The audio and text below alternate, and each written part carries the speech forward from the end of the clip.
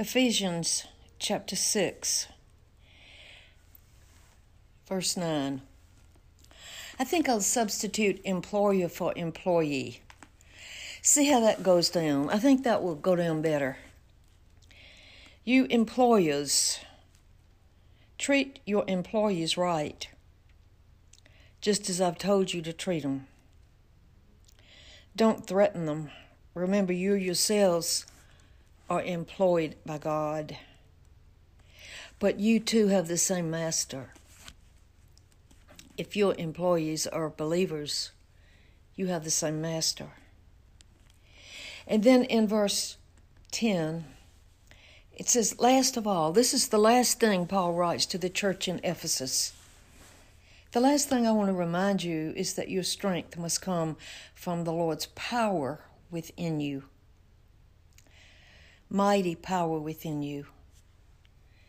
We should never forget the power that is available to us. But remember, we have to ask for it and use it. And then he gives us instructions.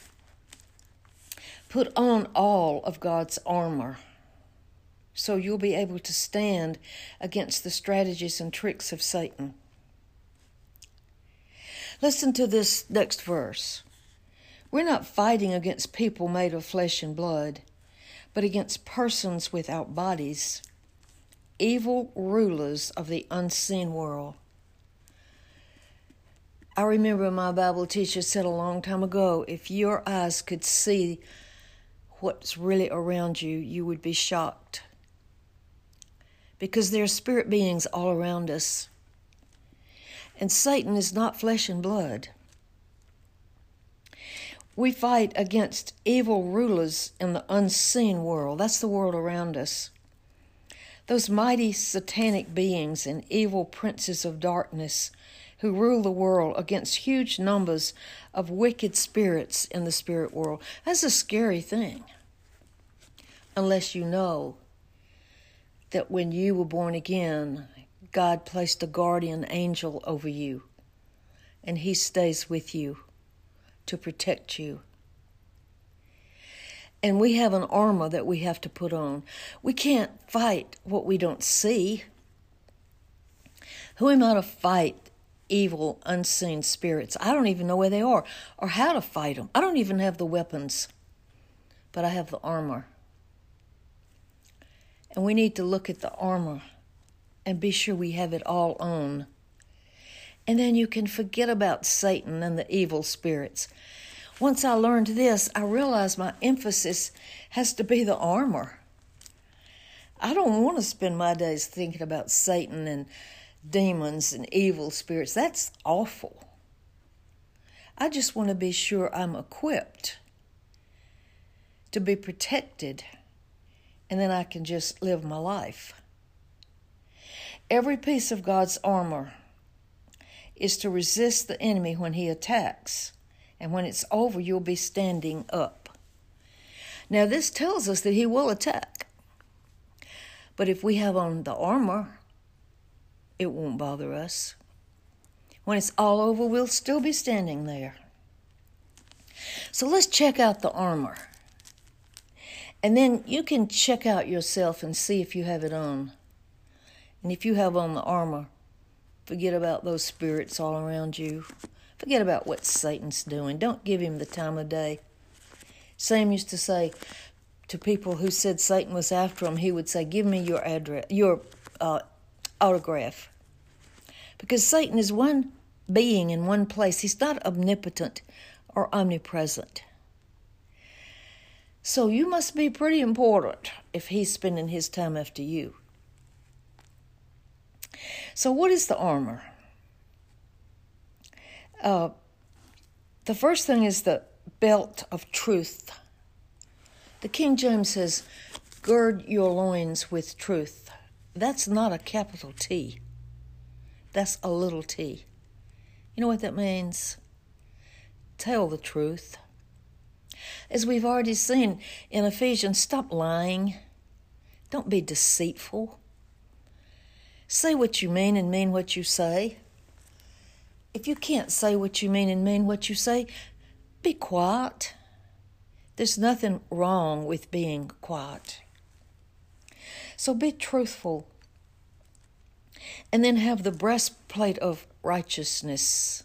Do you know what righteousness is? It's doing what's right. It's doing what God tells you to do. It's cut out your filthy language and your coarse jokes, your swearing and your lying and your deceitfulness. Cut it out. Do what's right. And when you do what's right, then you don't have to hide what you're doing. I used to tell lies to get out of doing what I didn't want to do, or for some reason. And I found it was too hard to remember the lie, because you got to tell the same lie to everybody or you'll get caught. And I discovered it's better just to tell the truth.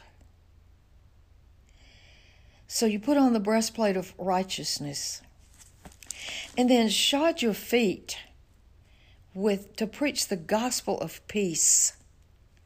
Have your feet shod with the good news of the gospel of peace. Once again, that means just be a peacemaker. And then you have to have a shield. In every battle, you need a shield. And your shield is faith. How big is your shield? The shield goes before you, and the fiery darts hit it, and you're free from them hitting you. So we need to exercise our faith every day. Faith grows with exercise, just the same as a muscle. And you have to decide you're going to put your faith in what the Word says, not how you feel or what you hear somebody else say, but what God says.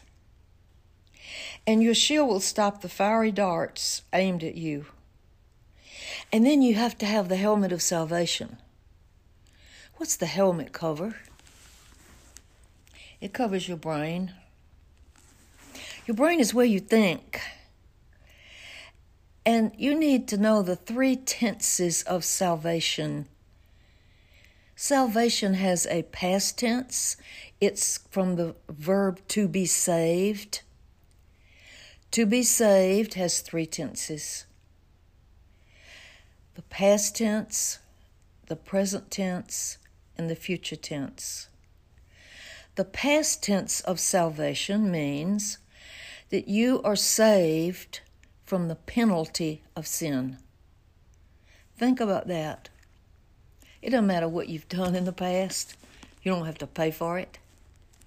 Jesus paid for it. Now, once again, that's not licensed to go out and do what you want to, because when you go out and do what you want to, there are consequences. God doesn't condemn you. God doesn't punish you. But you have to live with bad behavior. And sometimes that can be very unpleasant.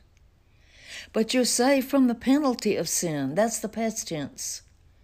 The present tense, you're saved from the power of sin.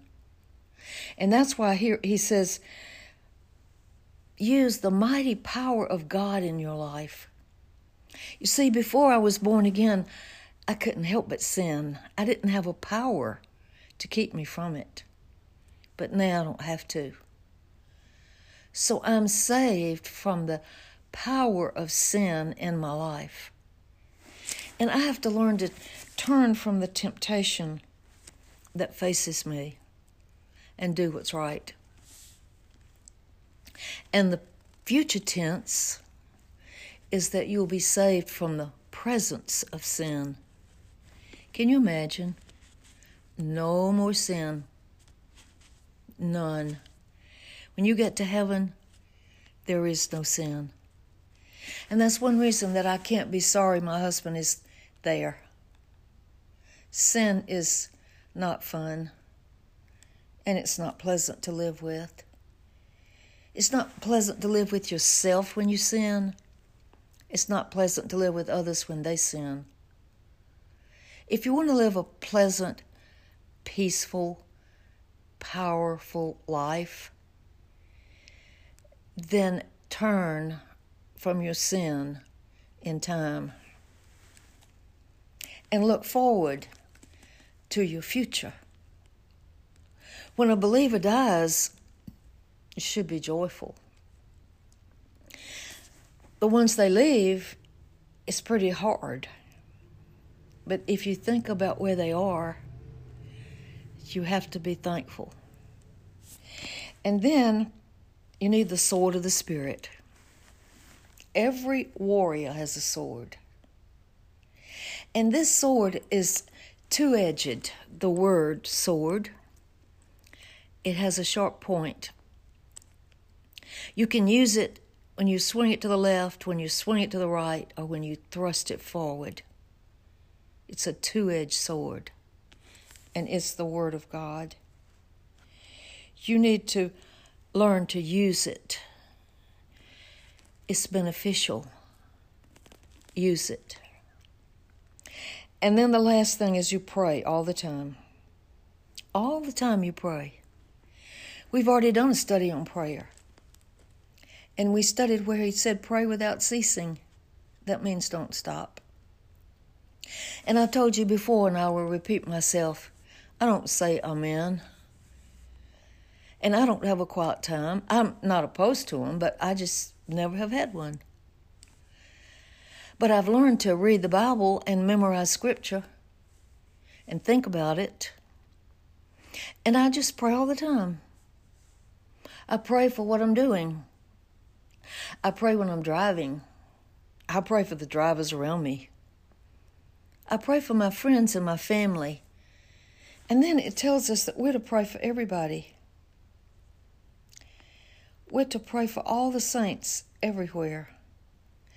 And then it says in this verse, plead with God, reminding him of your needs, and pray earnestly for everybody, all believers. And then Paul said, pray for me and ask God to give me the right words as I boldly tell others about the Lord, and as I explain to them that his salvation is for Gentiles as well as Jews. We should pray for each other. I don't even know who you are listening, but I pray for those listening.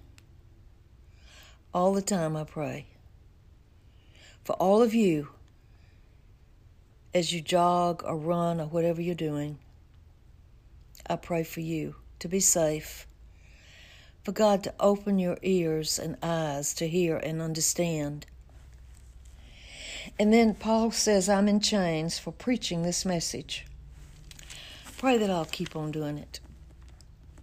He doesn't say, get me out of here. He says, use me here. I remember some missionaries that used to write and say, pray God will get me out of here. This is a dangerous place. We need to get out of here. And then one day the missionary changed. And he wrote and he said, pray, I'll get in here what God has for me. And when she changed her prayer, Lord, teach me what I need to learn in this situation, God got her out. And that's the attitude we must have. And then as he ends this, he mentions Tychicus, who is a loved brother and faithful helper. He'll tell you all about how I'm getting along.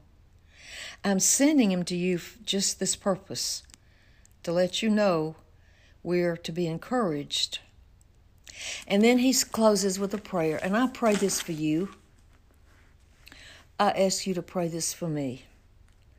May God give peace to you and love with faith from God the Father and the Lord Jesus Christ.